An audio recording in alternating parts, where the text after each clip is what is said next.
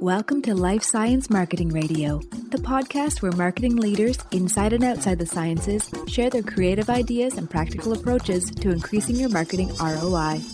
Here's your host, Chris Connor. Hey there, welcome back. I have another episode today in what I'm calling my unofficial mini-series for biotech startups. And today we're going to talk about message discipline when your company's just getting started. And I think it's going to be a really exciting topic.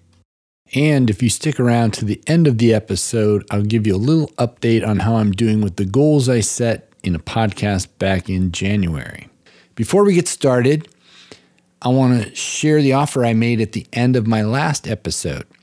So not every company has the resources for an ongoing podcast series. But an audio interview with one or two of your scientists or executives could result in a valuable and shareable piece of content that you can host on your website. I'm now offering small batch, handcrafted audio content that you can imagine was produced by a couple of bearded hipsters in a loft in Brooklyn, not necessarily in a house in Walnut Creek. Or you can think of it as a press release brought to life by the magic of audio. The price for a 20 to 30 minute episode is $2,500.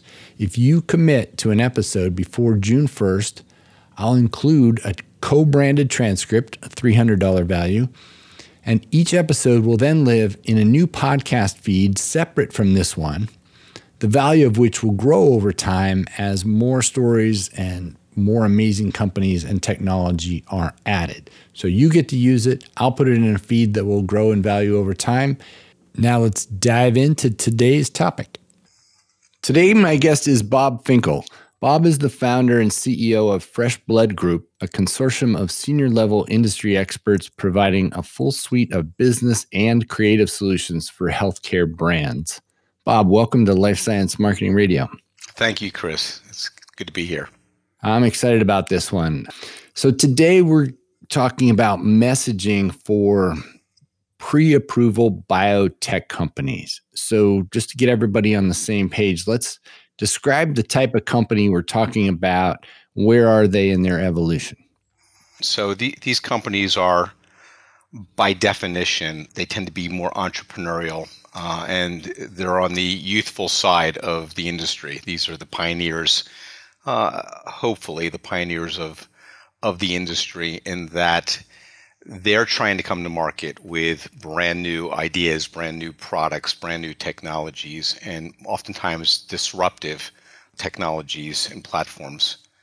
So where they are in their life cycle is not quite in their infancy, but at that point in time, a juncture where they're trying to make the transition from an R&D company or a clinical stage company or clinical development company to making that leap to commercialization. And so you can imagine the transformation that needs to take place and the transition that requires in terms of the people, the team they need to assemble, the expertise they need, and there's a lot of infrastructure adjustments that come along with making that transition. And from a marketing perspective, who's the audience these folks are trying to reach, and what change in behavior of that audience are they trying to make happen? There's several different audiences they're trying to appeal to. Basically, they begin with the investment audience. So these companies are generally looking to raise funds, or they have raised funds, and they're kind of moving along that pathway. But the investment community or the stakeholders there are a primary audience that they're dealing with across the board usually. And at the same time as they're talking to the investment audience, they're also messaging to a lot of the thought leaders, the KOLs, sometimes they're referred to as that, but these sort of physician thought leaders who are going to help lend additional credibility to the company and their products and their concepts in an appropriate way. Again, we're talking sort of pre-market or market conditioning. So those are usually some of the initial audiences, is to align the company's purpose and its positioning and its messaging with investors who need to hear certain things, and with opinion leaders who need to hear similar or different things, and they want more of the science side of the story. And then ultimately it moves across the adoption sequence curve, which would be who are going to be these early innovators and adopters of this new technology, this new product. And then, of course, from there, it enters the market, and then you're trying to bring these products to the rest of their audience, which is going to be the prescribing audience of physicians and patients and carers and payers and so forth and so on.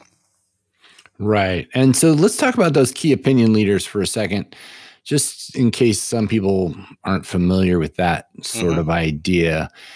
These are physicians and other scientists who are, obviously there's not an approved product, there's nothing to say about it, but they want to kind of lay the groundwork to say, we think this is promising in some way, like this is a reasonable approach for a certain problem, right? Correct. Yes, the language is appropriate. It's above board. It's guarded in that sense, since nobody is messaging on a product that is not actually FDA approved. Yet there's a lot more latitude for these opinion leaders to speak to the science and to share the evidence that they've been exposed to, or if they've been an investigator as well, they can speak to that fairly freely without kind of crossing over that line to promoting directly the name of a product or drug, in this case, or a medical device, for instance. So in that respect, the company's role working with those opinion leaders is to provide information, to help educate them about the characteristics of that product. We'll call it a product as opposed to a brand, because the brand language usually happens after you've come onto the market. But from a product perspective, the audience is interested in understanding the features and benefits that have been observed to this point. And so they generally have to see that for themselves. This is a prove it to me audience, and they're quick to get on board when they see something promising. I mean, everybody's interested in knowing that there's new and better ways, hopefully, to tackle certain diseases. So there's interest for sure with these audiences of opinion leaders. But what they want to know is that they're making statements that are generally backed up or promising. And so they do look to the data, they look to the studies, and they look to the credibility of the company that's behind making those products available.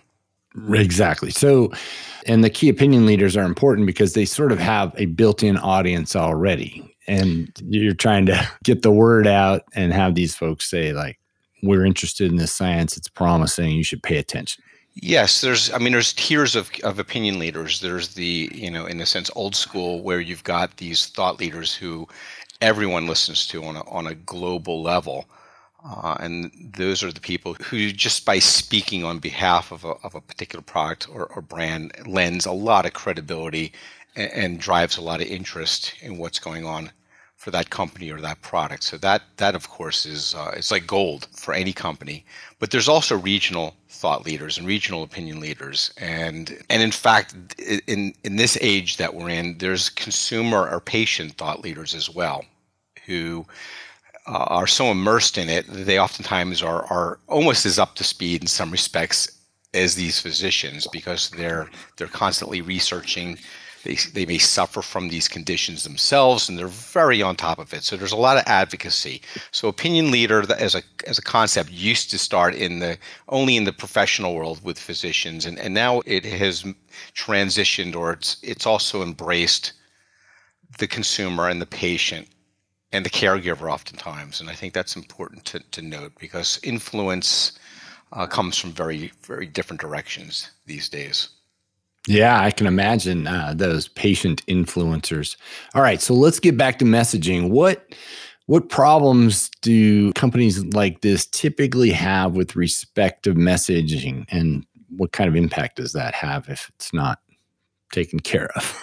Yeah, so this is where the discipline is really required, because if you can imagine, everyone within the company who's in the C-suite, the CEO, the chief financial officer, head of medical affairs. Everyone is telling the story about the product to their various constituents. And you can imagine that although they know these products inside and out, there may not be cohesive or consistent use of messaging, whether it's how they prioritize messages or ultimately how they position these products prior to entering the market. So you're talking about concepts like how to position this product in a pre-FDA world so that you're maybe not actually positioning the product so much as you are positioning the science, or as I like to think, branding the science. Or you're trying to message to that audience. And with messaging, you have to get to the point rather quickly, and you want the language to be sharp. So this is where sometimes the idea of coming up with lexicon, like how are you really going to describe what you're talking about, whether it's the company, their technology, their product. What lexicon are you using? What words are you choosing? What phrases are you using? And are those consistent from not just meeting to meeting or presentation to presentation, but from person to person? And that needs to be orchestrated. It just doesn't happen organically. So that's where oftentimes companies will come in, partnered companies, whether they are consultants or agencies, they'll come in and help to facilitate that need for standardized lexicon, because lexicon alignment is sort of a universal unmet need. That is something I've seen time and time again, that we're approached and we're asked, well, listen, we know our product cold, we know our science cold, yet we seem to tell the story a little differently every time.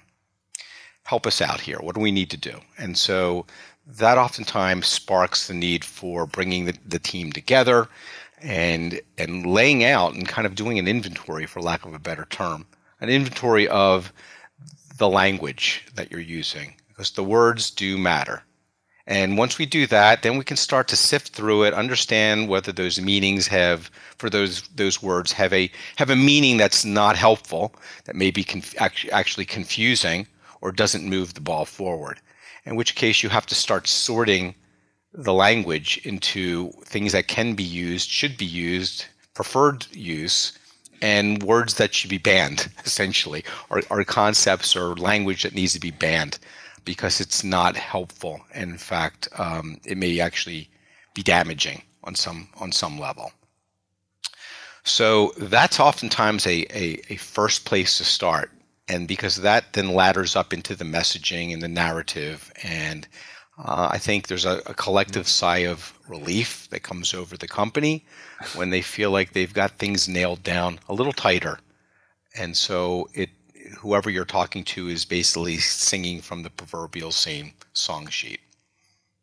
Nice. One of my early podcasts was with Steve Roeder from Acrolinx. I don't think he's with them anymore, but they had a software that he described, and I think this was more, applicable to bigger companies, but you would put in your lexicon, and then if someone was writing a message or marketing materials and used a phrase that wasn't, in the lexicon, but it was related, it would say, don't you want to use X? And it didn't force you, but it made you think every time, like, oh, maybe I should.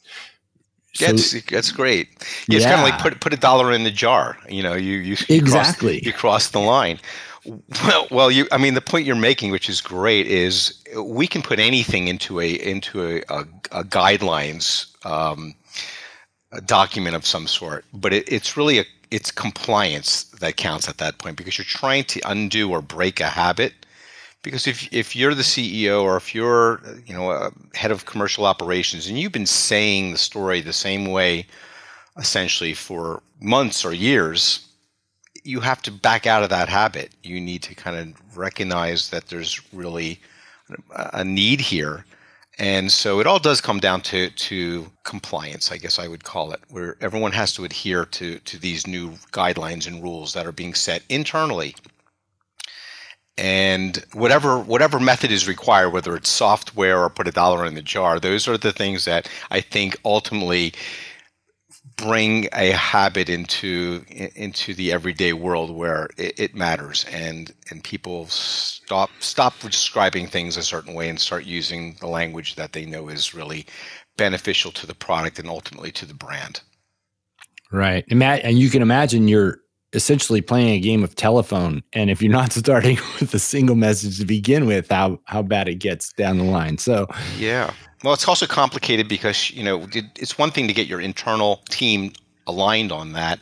But keep in mind, as we spoke about earlier, you've got opinion leaders who have their own ways of describing, and they're not going to necessarily be as disciplined in how they describe, and they'll say things that maybe are a little bit cringeworthy, to be fair. That the client is like, a little dismayed because it was described a certain way that is not the way they want it described, that they would prefer it not to be described. But you cannot force the opinion leaders to say what you want them to say, because that's not how this works.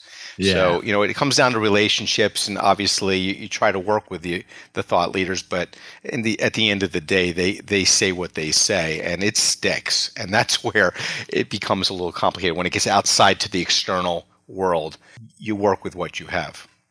Okay, so now we've got a lexicon in place and some messaging around what the science is about, what the product can do, and so on, and many different audiences. So that brings up the idea of a tiered messaging platform. Can you describe what that looks like and maybe give an example? Yeah, so I think that this idea of a tiered messaging platform has to take into account who's your target audience, and there's generally many, as we've discussed. It could be investors, it could be opinion leaders, it could be your investigators that are working on the drug or in the clinical study. It could be medical affairs. It could be physicians, patients. So each of those audiences needs to have the messages delivered in a way that they can appreciate, that resonates, that delivers not only what the company wants, but what people need to know and hear to make wise decisions, informed decisions. So a tool that's often used to get there is a messaging map.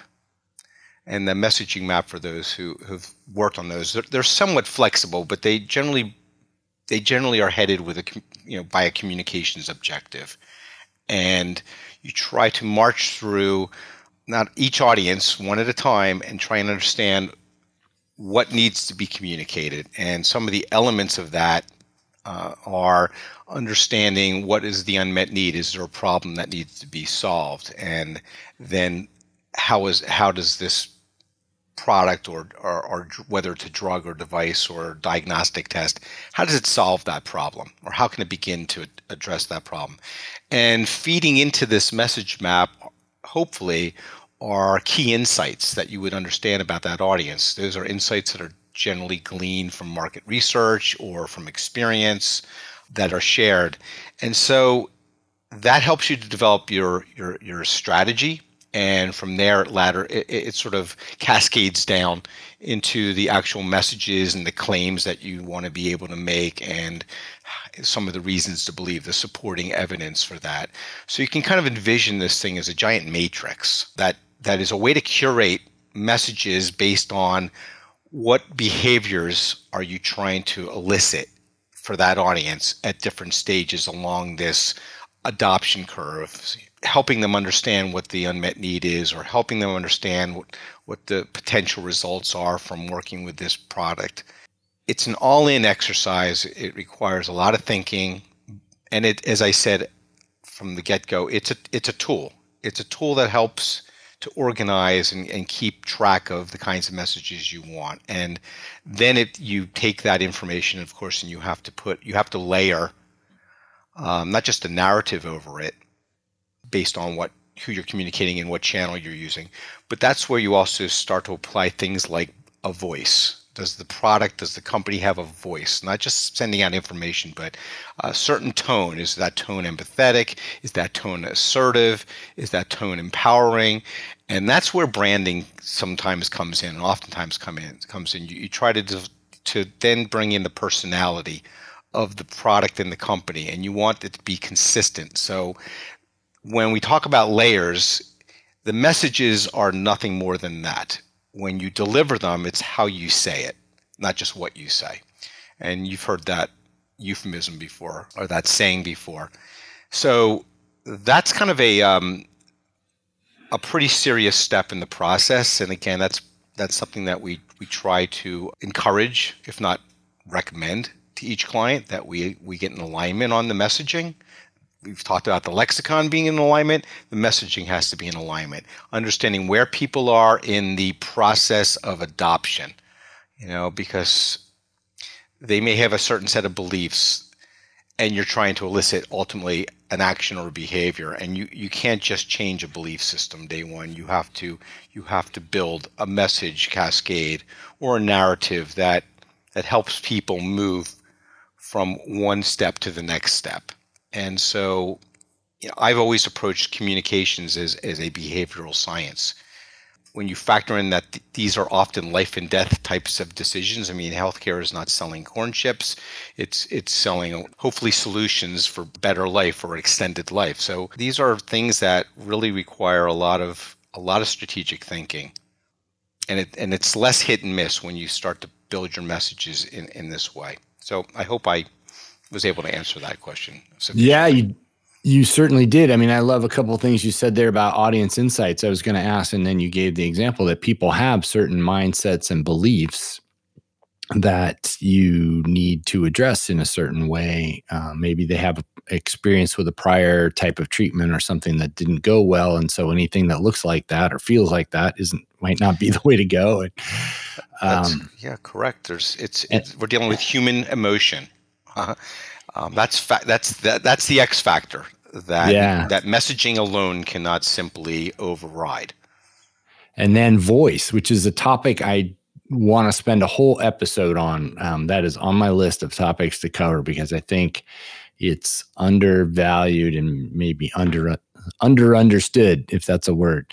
It is now. Yeah, it is now. Exactly. Yeah. It's part of my lexicon. Exactly. I was going to say, you beat me to the punch on that. So, this is great. So, Bob, you've worked with some big companies in the past. I'm just curious, what do you find exciting about working in this world of the smaller pioneer type organizations? Yeah. So I have worked with a number of very large companies. And I enjoyed that experience, and I bring that experience to these companies I've now retuned my attention to.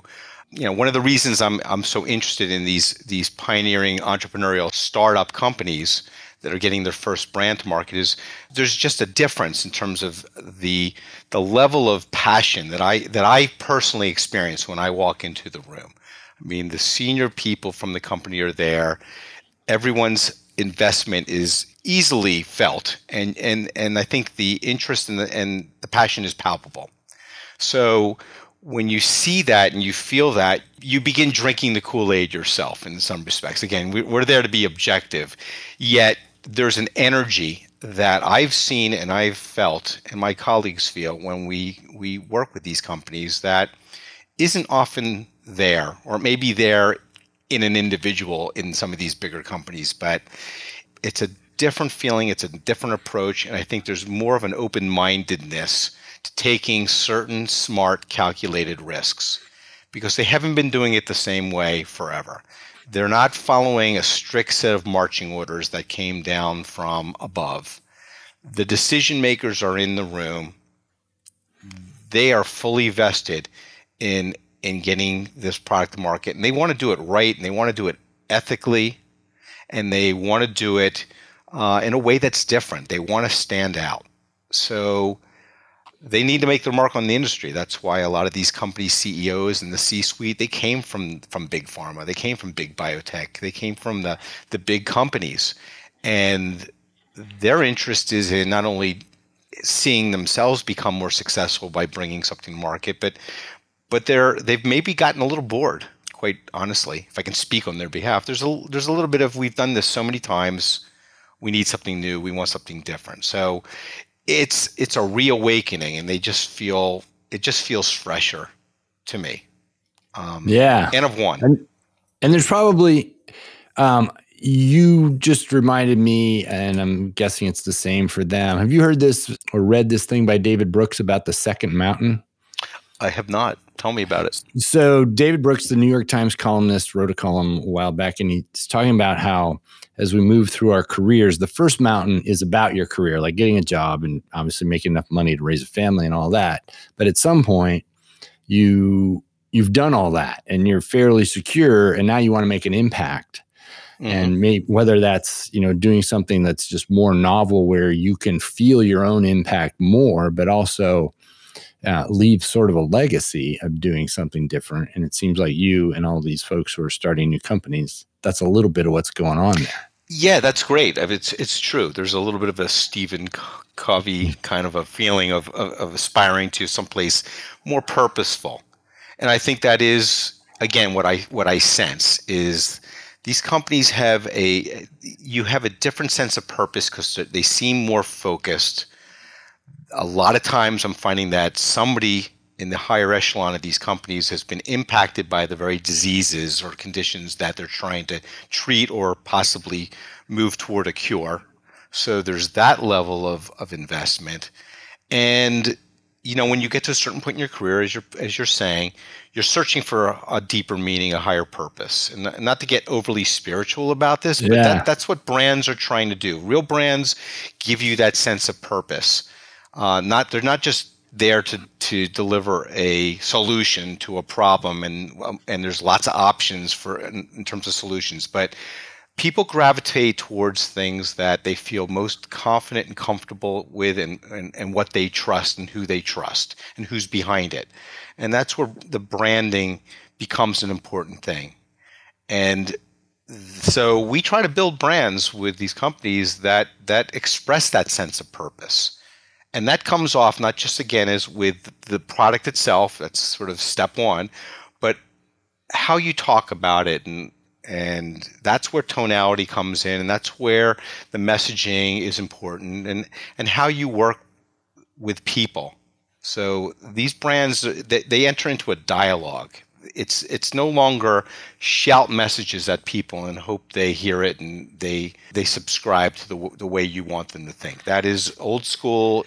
It probably never worked that well, and it certainly doesn't work in this day and age. So the idea that people would see in a brand not only a possible solution, but messages and ideas and feelings that resonate, that give them a sense of a shared value.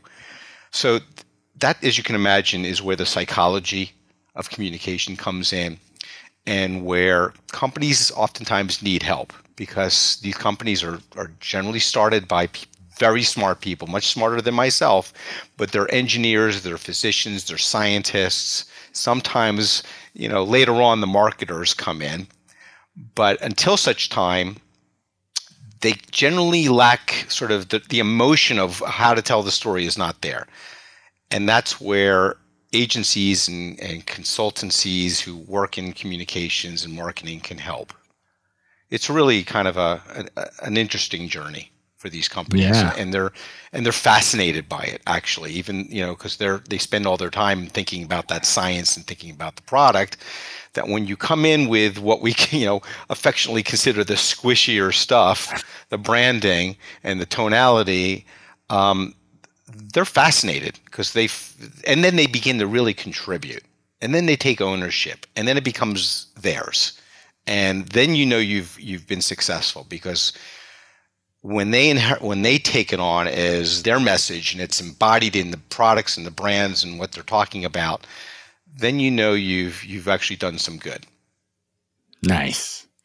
All right. This has been fantastic. I will put certainly a link to your LinkedIn profile in the show notes and a link to Fresh Blood Group. Is there anywhere else that we want to point people to learn more about what you're doing? That's great. I think that's a great start. LinkedIn is perfect. Maybe possibly Twitter. And okay. I can get you that information, or send me your Twitter handle. Yeah, all that. But I think those are great places to start. I really have enjoyed this conversation. I hope that it was helpful. Oh, absolutely. I really enjoyed it. I have no doubt the people on the other end of this who are listening are going to enjoy it as well. That's awesome. So, Bob Finkel, thanks for taking the time to chat with me today. Chris, thank you. I really appreciate it, and have a great afternoon. All right, you too. Okay. All right. I really enjoyed talking to Bob, and I have no doubt that the advice he shared with us would be useful. Message discipline is hard anywhere, particularly, I'm sure, among enthusiastic new startup founders. As promised, so first of all, thank you all for sticking around to the end. And if you're still here to listen to how my goals are going, you are the best listeners ever. So at the beginning of the year, I set 3 goals that I shared on the podcast. And one of the things I think is important when you set goals, and I have found this to be very true, is sharing them makes them much more likely to be achieved. And I'm not the first person to discover that, but I am certainly a believer. So the 3 goals I had were, 1, I had a monthly revenue goal for my business. And the good news is I'm on track for that. The second goal I had was a swimming goal that I've had for quite a long time. I've been working on it for about 4 years. Last week, I made my possibly final attempt for the year at that goal, and I missed it by a very small amount. So my previous best time in a 200-yard breaststroke was 3 minutes, 8 seconds and something. And that was true until March. And in fact, in March, I swam 3 minutes, 9 seconds. And last week, I went 3 minutes, 1 second, 0.7, I believe. So I made substantial progress toward that goal, even though I didn't quite make it. I think I know why I didn't quite make it, because I feel like I had the potential to do it, but I made a couple errors in the race. Nevertheless, the real lesson there is that sharing it with you all made a huge difference, because every day I practiced between January and last week, I was thinking, I'm going to have to tell you all whether I made it or not. And actually, when I went into the race, I was pretty confident I was going to make it. But nevertheless, I didn't. And the good news is I get to keep practicing. I thought I would be sort of done with this project by now, but I can't let it go. And the bad news is I don't know if I'll get another opportunity in this calendar year. The meet last week is kind of like the Super Bowl of Masters swimming, and there'll be other Masters meets, but not in the right format until January. So I'm looking for opportunities, but that's where that is. And then finally, this is kind of exciting. I told you I was making a documentary film about recreational summer swimming, competitive summer swimming, here in Contra Costa County, where I live in California. There's nothing else like it. And I am making a ton of progress on that based on networking and skill development and so on. So that's moving along nicely. Now, if you're still here, I really appreciate you sticking around to listening to my personal goals and struggles. And if that can be helpful to you, I hope it is. Like I said, sharing those things makes a huge difference, and it's made a huge difference in my progress on all 3 of those this year. So thank you for that. If you like the podcast, please tell a couple of your friends. I posted an article on LinkedIn last week. That is the most effective way to grow your podcast, is to tell other people about it. And then I will be back in a couple weeks with another episode, very likely to be relevant to biotech startups and everyone else. All right. Bye-bye.